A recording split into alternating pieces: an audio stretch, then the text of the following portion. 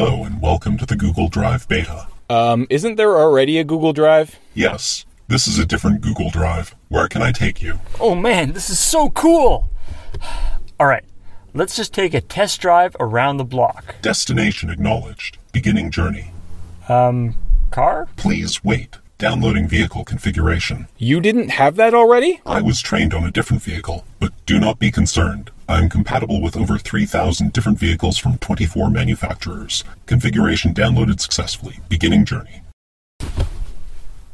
Oh, okay, so that is reverse.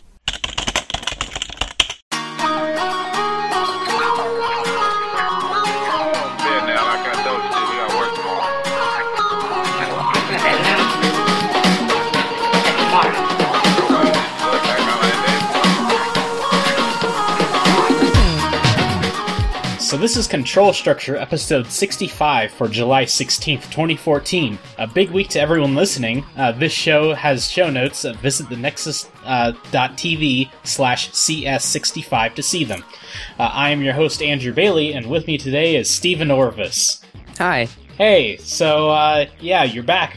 Yes, I am. How did you enjoy your time off there? My time off was very nice. Yes, it was, hey, you actually listened to a podcast. Well, part of one. Hey, I don't care. That's great. So, so recently I've been sort of, I borrowed my mom's carpet shampooer, so I've been sort of shampooing the carpet around my apartment in phases. So, I want to actually clean up a little bit more, but oh well, that's stuff for another day. So, hey, let's get right to this sort of news here. So, Jeff Rubin interviewed Matt Chapman. Who are those guys, you wonder? Well, apparently Jeff Rubin is one of the guys at College Humor, but Matt Chapman is one of the guys that made Homestar Runner. You might have seen a few of those cartoons over the past 20 years. Matt explains his perspective of, how the show gained popularity, how the cartoons were actually made, and what's been happening since it sort of stopped a while ago. So they made an April Fool's joke sort of intro this year, and it got a lot of hits. So they're thinking about maybe bringing it back later this year. And this, podcast here has sort of exploded on the internet. So I'm pretty sure that he's actually gotten, way more hits since then. Well, if there's people coming, that sounds like a good indication that he should do some more of it. Yep. So, and now for a Comcastic disconnection. Ryan Block, who is a respected internet journalist from a variety of Apple gadget blogs, called Comcast, within the past week, and was transferred to the cancellations department, or the retentions department. So the representative on the other end starts acting like a dick and won't actually let them not transfer, but cancel the service. And so after about 10 minutes, he decides to put it on speakerphone and use his other phone to record the conversation. And it's sort of cringe-worthy. I actually listened to all of this, and fair warning on that one. I've always heard that Comcast has bad customer support, and then I remember in PC Magazine that was always, when they do the rankings of the different companies, Comcast was always very low, and that's something I've looked at parents, because they have Comcast up there, but just the whole thing with the bad customer support like that, I don't know if we'd want to ever have to deal with the company if they have support like that. So yeah, I've had Comcast a couple of times before in the past, and I've never actually had to deal with their customer support over the phone all that much. In fact, I don't think I've ever had to. So aside from actually establishing the service. So how was your service as far as reliability? I've heard you sometimes it's not quite as good as other ISPs. For what I experienced, it was very good. Okay. Except for when Chris, that is the Chris who was on this podcast, decided to turn in his schoolwork at 11:59 p.m. Let me guess, it was due at midnight. And guess what the internet decided to do? So maybe not 11:59, maybe 11:55 or something, but like sort of like in the critical zone. And he's like whining to me. He's like, "Oh, the internet's down." And I tell him, like, I'm trying to go to bed here. I really don't care. Goodbye. So, like I actually suggested to go over to the campus and, like, camp outside to get a little bit of the Wi-Fi. And maybe he can submit it. So, but I don't think he ever did that. So he just took the bad grade instead? Yeah, the slightly bad grade. So I think like most of the time they only deducted like 10 points or so. Okay. But yeah, let's see, and like I remember a couple times where like I hurried up and did something like sort of late-ish at night, only to realize it was due like the next day or something. Like I had another 24 hours to do it. And I'm like, I don't care. I don't want to deal with this. So you got it done early, didn't procrastinate. so yeah. I think I might actually how should I say, use Comcast as leverage, because you see in Pittsburgh we actually have something called broadband competition. It's something that only about 3 other cities in the United States has.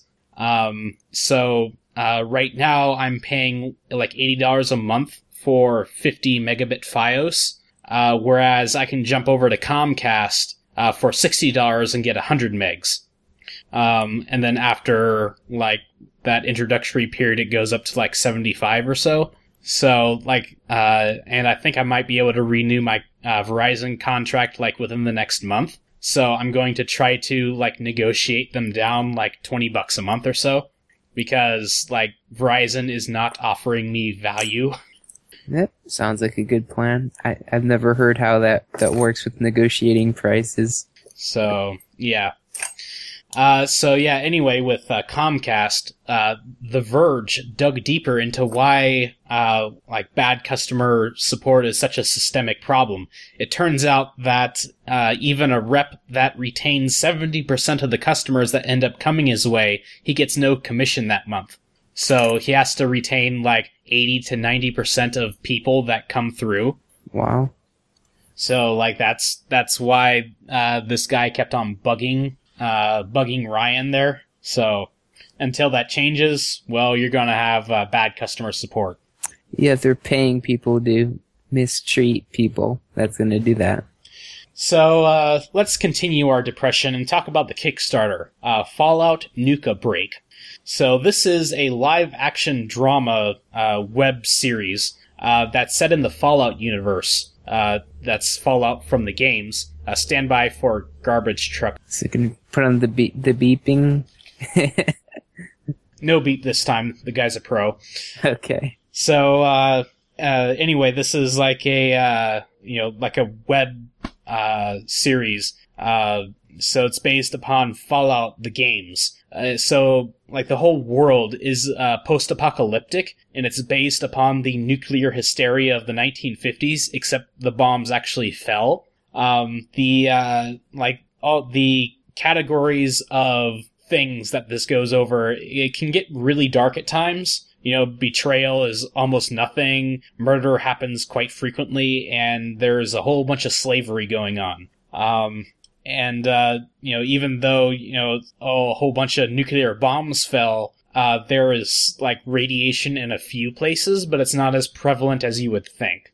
Although at the end of season 1 of Nuka Break, like, a town just goes up in smoke. As in they're still nuking people in the episodes? Yeah, like, in the games itself, like, there are still bombs, lying around. Ah, okay. And especially in Fallout 3, like the cars apparently have like miniature nuclear reactors in them.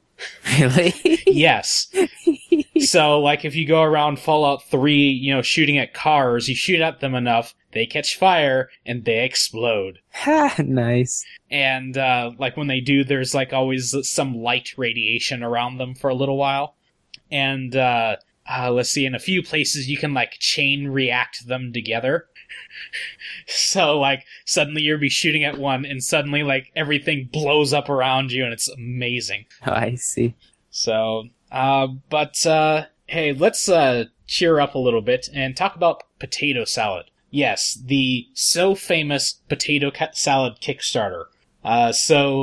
Zach Danger Brown, from, like, my part of the country, that is Columbus, Ohio, he's, making potato salad. He apparently hasn't decided quite what kind. So he, wants to make potato salad, so he, is kickstarting it. Right now, he stands, his goal is $10. And right now he has $50,000. So he's, crushed his, original goal by, like, I don't know, 5,000%. There are currently over 6,000 backers for this. So the best part is under the risks and challenges section. It says, it might not be that good. It's my first potato salad.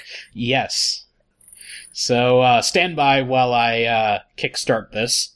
So, yeah, I'll probably actually be going over, and watching this guy make the potato salad. I'll just call up my mom as a service and say, "Can has hotel, please?" There you go.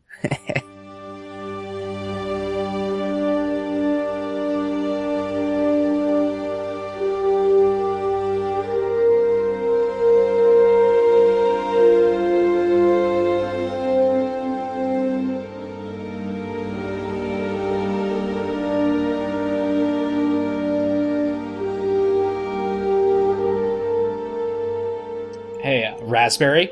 Raspberry! Raspberry! Raspberry! So, now, introducing the Model B Plus.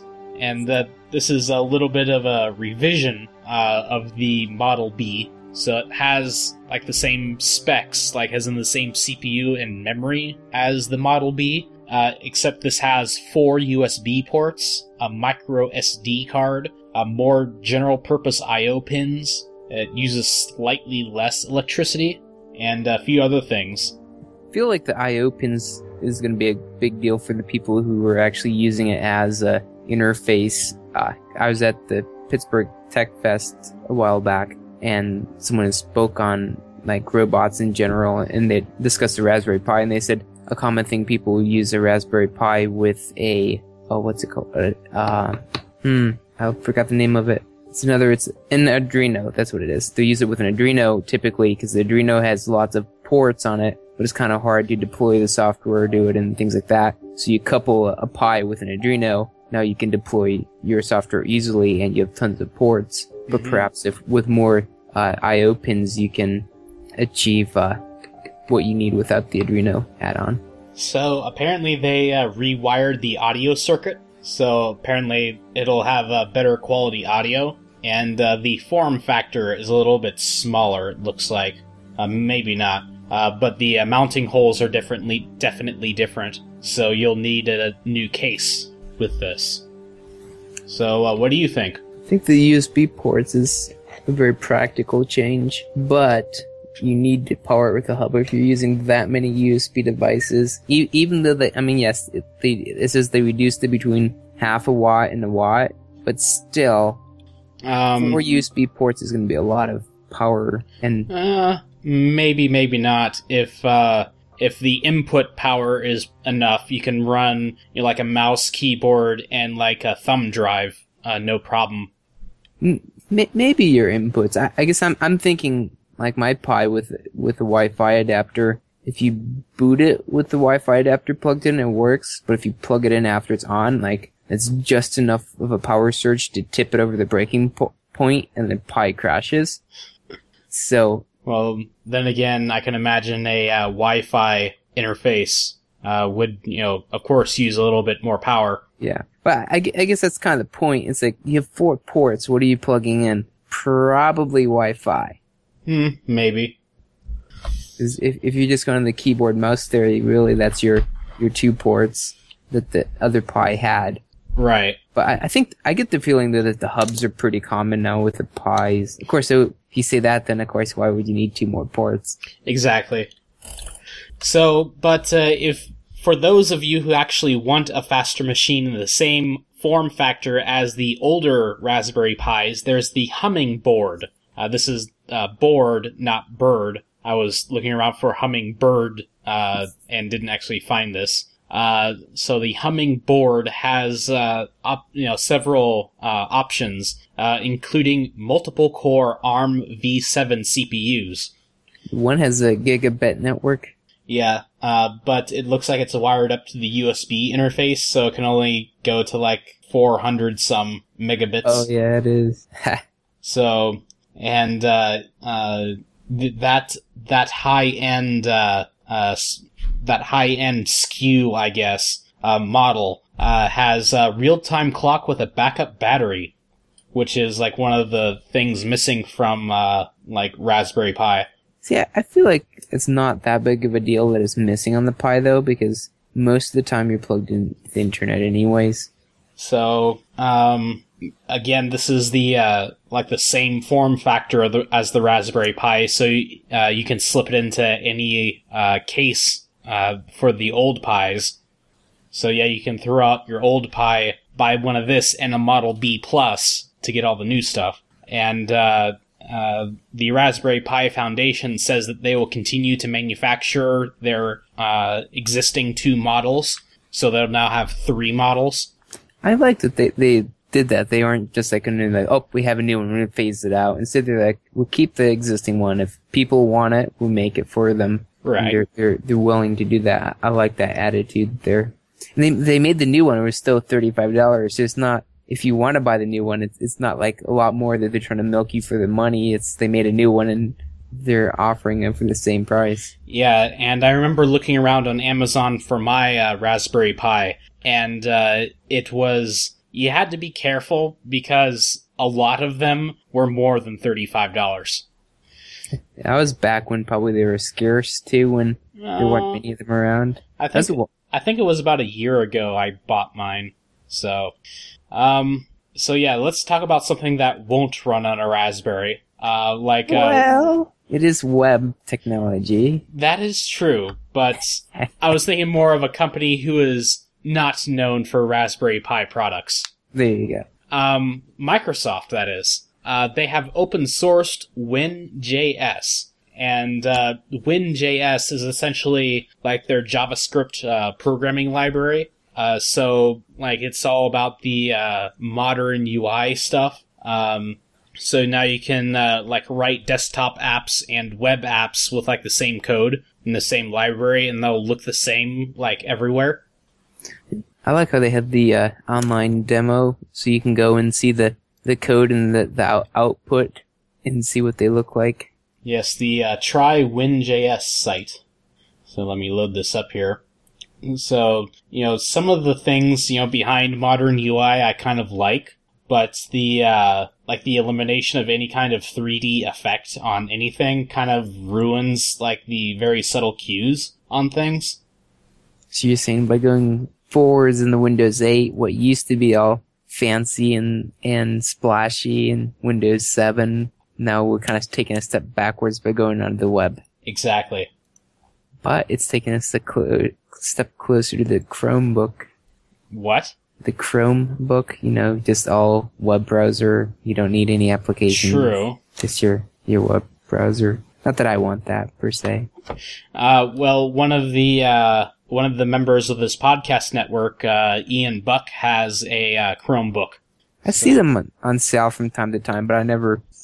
And I'm not sure who's buying them because, like, the top-selling laptops on Amazon are Chromebooks for some reason. See, to me, I looked at them briefly and then was like, nah, I want a laptop. I'll install Linux. I'll put what I want on it. Uh-huh. Do what I want on it. So, hey, let's talk about some more free Microsoft stuff, like free ebooks.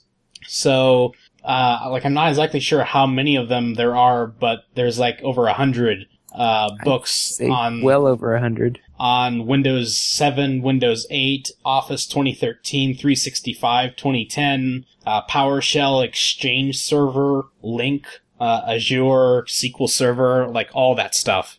Really, the thing is, these books probably should have been free a long time ago and always have been free, because they're for products, Microsoft products. It's like the documentation guide almost for the product. It's like, what, you gonna charge me for the software and then charge me for the documentation that goes with it too? Pretty much. So, like, it would be like a free, like, advertising thing for your platforms. Yeah, they really should have been free already, which I think a lot of it may have been, but this is nice that it puts it all in one point anyways. Yep. But not that I'll probably be reading them.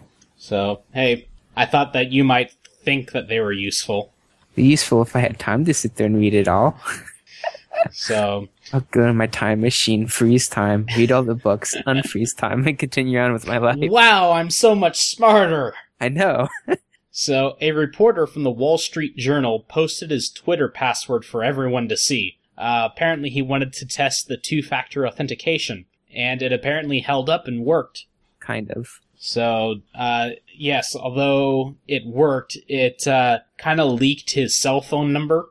And this guy called William texted him with his own cell phone number.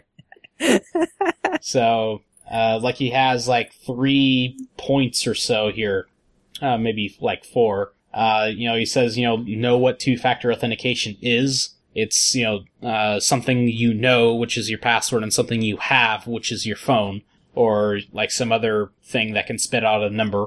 Get a password manager and use it, and review your password recovery questions. So, those are pretty easy to guess if you know the person well enough.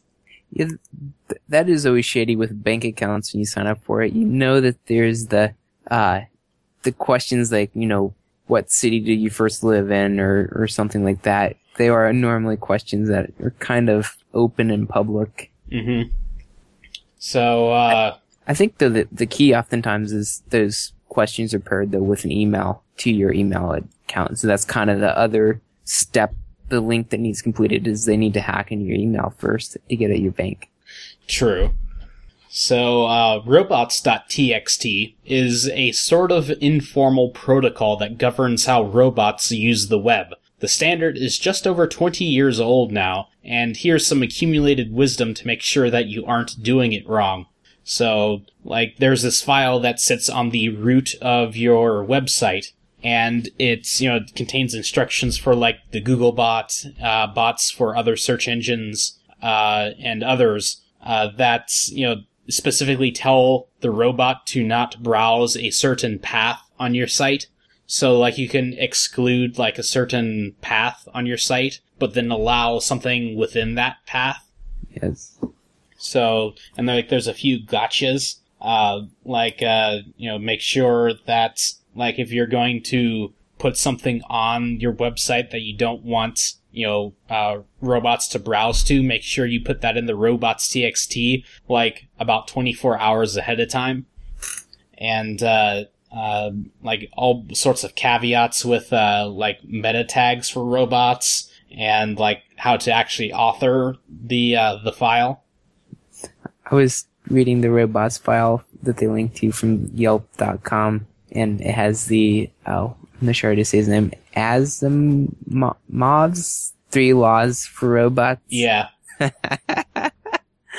So, while cute, you can put comments into your robots.txt, but, unless a person is actually going to be reading it, which is going to be quite rare, it's not going to do anything. And one of them actually has, a robot down at the bottom, Etsy. Yes, I saw that. That was pretty good. I think that's there just as an Easter egg. It's hey, if you've read this file, you deserve to get some humor out of it. Yes. So, speaking about the web, Mozilla, they've released MozJPEG 2.0. We've actually talked about this in a previous episode. but they've released the second version of it. Facebook is apparently getting in on this. They're pretty interested in their testing that, and Mozilla has tested MozJPEG against other next-generation image encoders. And, for what it is, they've been doing pretty good with JPEG. So, granted, it's a standard that's 30 years old, compared to others, from about 10 or so years ago. So now I'm trying to remember, the thing was it would encode the file in a more efficient manner, but any standard reader would still be able to read the JPEG file, correct? Yes. Even though the reader was designed on a standard that's 20 years old. Exactly. Yes. That's kind of impressive to make things backwards compatible and still make them work. Yeah, it's, I remember, reading about audio encoders, like MP3 encoders, especially the LAME project. They've, redid their code, so many times. But, the MP3 standard itself has not changed. It's basically a specification for a decoder and how to decode a stream of bytes into sound. And JPEG goes along the same lines. It only specifies a decoder that decodes a string of bytes into an image. It's kind of interesting to see how you make the decoding be a separate process from the encoding, so that you still get the same answer. Well, I guess you're not getting the same answer back out. That's the key there. Yeah, it's not the same answer. It's lossy format. Answer. Yeah, a good enough answer. Good enough. It's like using floating point math. Close enough. So, have you really been taking note of the FCC and net neutrality of late? I watched that video about from the famous talk show host, I guess, on TV, ranting about it.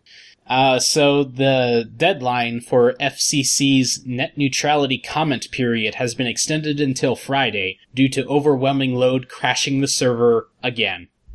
I love how they're how they extend the deadline. I don't know if they're hoping they get a different answer, or if you have this much feedback, either they're getting spammed by bots, like an army of bots leaving feedback. Imagine Comcast and all the big companies have these bot armies spamming the FCC. Either that entire country is spamming them. So, it's great that, people are actually getting involved in government. It'd be great if it would continue. There's a lot other more important things they could be involved in, but it's a start. Exactly. I still say it's a bot army attacking the FCC website. That could be. Yeah, that could be. So Y Combinator, a prominent venture capital firm in California where everyone's a singer-dancer hipster, has eloquently stated an argument for reclassifying broadband under Title II. They make the case that small startups can't pay every last-mile provider for bandwidth. This means that fewer companies will have multiple Instagram valuations, that is multiple billion-dollar valuations, which handicaps Y Combinator's investments. So, this is, someone important, like a very important company, saying, hey, this is a really bad idea. So, and it's a very long letter.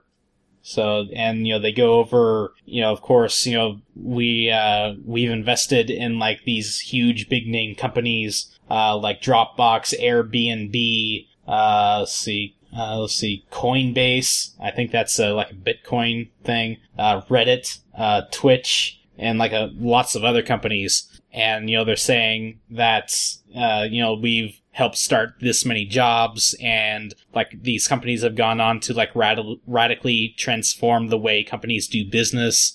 And these are sort of household names or becoming household names. And, basically saying that if, ISPs routinely charged content providers for, transit, that, these companies, would not grow as fast. They might not even exist. It's definitely a very different internet. One interesting thought I had is, if the FCC is getting that many comments, what is their plan for analyzing them? I mean, are they going to seriously hire people to read the comments? Are they just going to run a script and pick keywords and Interns? interns? That's true. A lot of interns, though. So, Andy Tannenbaum is retiring. So this is the guy who created Minix, and this guy is a college professor, and Minix is an operating system, and that in turn inspired one of his students named Linus Torvalds to go and make Linux. So the interesting thing is Minix mascot is a raccoon. Yes, it's a free operating system too. I'd heard that Linux more so came from Unix. I probably have heard of Minix before, but not really. Well, the thing about Linux was, Linus just wanted to create a kernel, like an operating system kernel. Yeah. And then, like, pretty early on, he started porting over the GNU tools to it. And that, actually created programs and stuff that actually allowed you to build and, actually function with the programs, or with the system. So what would a reason be for using Minix today? Because it doesn't look dead. It looks quite alive, the project does. It's more of a study in operating systems. So, I don't actually know of anyone who's running this, seriously in any kind of environment. So, and, I'm not sure when it was, but, Minix, only recently in the past 10 years became open source. Ah, okay. So, yeah, it's, this is, one of the guys behind the scenes. He's not the famous guy, he's the guy who inspired the famous guy. So, yeah, and it says that, apparently his, farewell lecture will be streamed, and, apparently it's, an open registration for that. Yes, the internet can come and visit them if they please to. So, yep, good luck with that.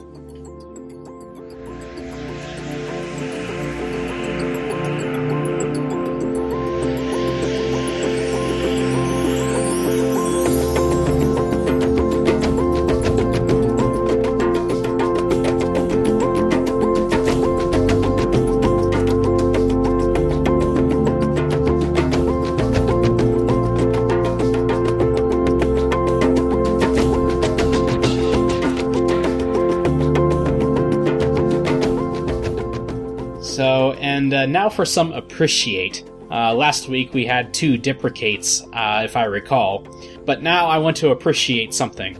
And what I want to appreciate is a browser plugin called Disrupt to. It pretty much does what it says right on the label. It replaces any instance of the word disrupt or any other kind of variation of that and changes it to. It's pretty funny since I read a lot of tech blogs and stuff, and occasionally I'll come across some sort of marketer or venture capitalist or something who's always talking about disrupting things. And you know what? I'm just got tired of that word. So I wanted to do something about it. I actually wanted to do something about it after I saw this. So it's a plugin for Chrome and Firefox. It's pretty funny how it works. So, sometimes you're just reading through, a Wikipedia article, and you just come across a swear word, and sometimes I think that's really hilarious. So, of course, I have it installed right now, so, I'm looking at the GitHub page, so, it doesn't actually replace the other instances of the word, so right now the title of this is so, it's pretty weird, looking for updates on this thing. Looking for because you can't Google it. If you Google it, it would. Well, I can type in disrupt fine, into a text box. It won't change that, far as I'm aware. But when it comes back, then both words will be the same, on both sides. Confusing to read the internet. Yes.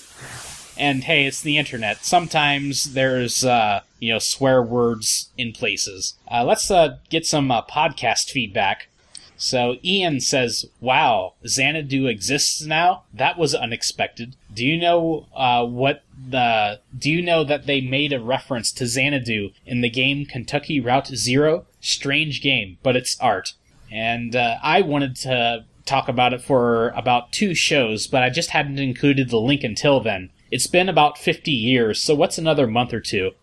So Ian mentioned flawless Ryan voice. I now suspect that Ryan wasn't even on the show, but Andrew was just talking to himself while changing his voice the whole time. Well, turns out, Ryan replied to that saying, "Even I was fooled into believing I was on the show." So we also had some podcast feedback from Steven, which I believe is a new listener. Hey, thanks for listening if you're still listening to this. He said, "Many people that do DOS attacks are just nice guys and don't really want you to go broke. I think Ryan's theory made sense." So, and then Steven said, "Paid to break things sounds like a fun job." So, like, let's see, I'm trying to think of other occupations where you're paid to break things. I guess QA technically in software breaks things, and that's what their job. Because they gotta document it when they break it. Yeah. I would actually hate to be QA. That would seem like a boring job to click the same thing again and again and again. Let's see, like a demolition derby. That would be good. Yes, and like maybe garbage, like garbage engineers, I guess. Garbage engineers. Like garbage men. They can break things. Okay. So yeah, fun thought exercise there. So if you would like to submit podcast feedback, you go ahead and do so on thenexus.tv.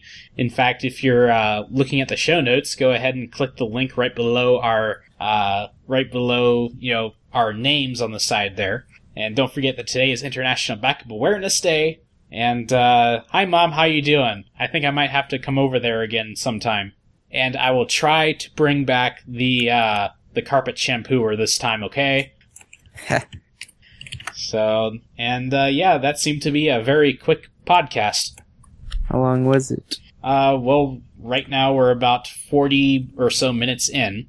So, but hey, that's okay because, it's kind of summer. People are kind of out doing things. And I am apparently slowed down posting on my blog a little bit. But hey, I just finished a few games, so I'll be posting about that pretty soon. And I might be updating my web server that's hosting the blog, finally. So, let's see. And I think that might be all I'll be doing. All that of note I'll be doing. So, would you like to add anything else? Well, right now I'm trying out the Steam backup tool you recommended to me. It does appear to be much faster than the Steam backup tool. And the Steam backup tool was just odd. It made a file that looks like a folder that has all the names of the games in it. That's gotta be past the character limit. Windows won't even let me delete it. So, the Steam backup tool, obviously, the Steam native backup tool obviously is broken. And so far, the Steam backup tool seems to make a little bit more sense in what it's doing. So we should see how it goes. I think I've actually restored using it too. So. Okay. I'll have a chance to give that a try, I guess. And it'll do differential backups, I think. I saw that option. It does have the option, which is really nice to have that. So, like, you can, like, click a button and say, like, only back up the games that have changed since the last time I backed up. Yeah. Which, I mean, yeah, that's just a standard backup feature. That's a really nice one. So, I like how it's breaking them up as zip files per game, too. So it looks like you can kind of manage which ones are backed up, opposed to the Steam backup tool. Looks like it was just doing it by DVD size, and the whole backup was a chunk. Yeah, like that whole disk, like, based fixed size thing is sort of weird these days. Yes. I mean, maybe however many years ago, but not today. So, alright, so I guess that'll be it. So, have a good one. You too. Well, I've got my good boots, and I've got my good hat, and my gun is holstered by my side. Searching for something, though I don't know where it's at. for a place to rest my head down at night. Lead me home to a place I call my own. Got a few drops left in my canteen of gin. Lead me home, so tired of being alone. Gotta find a home for this outlaw of sin.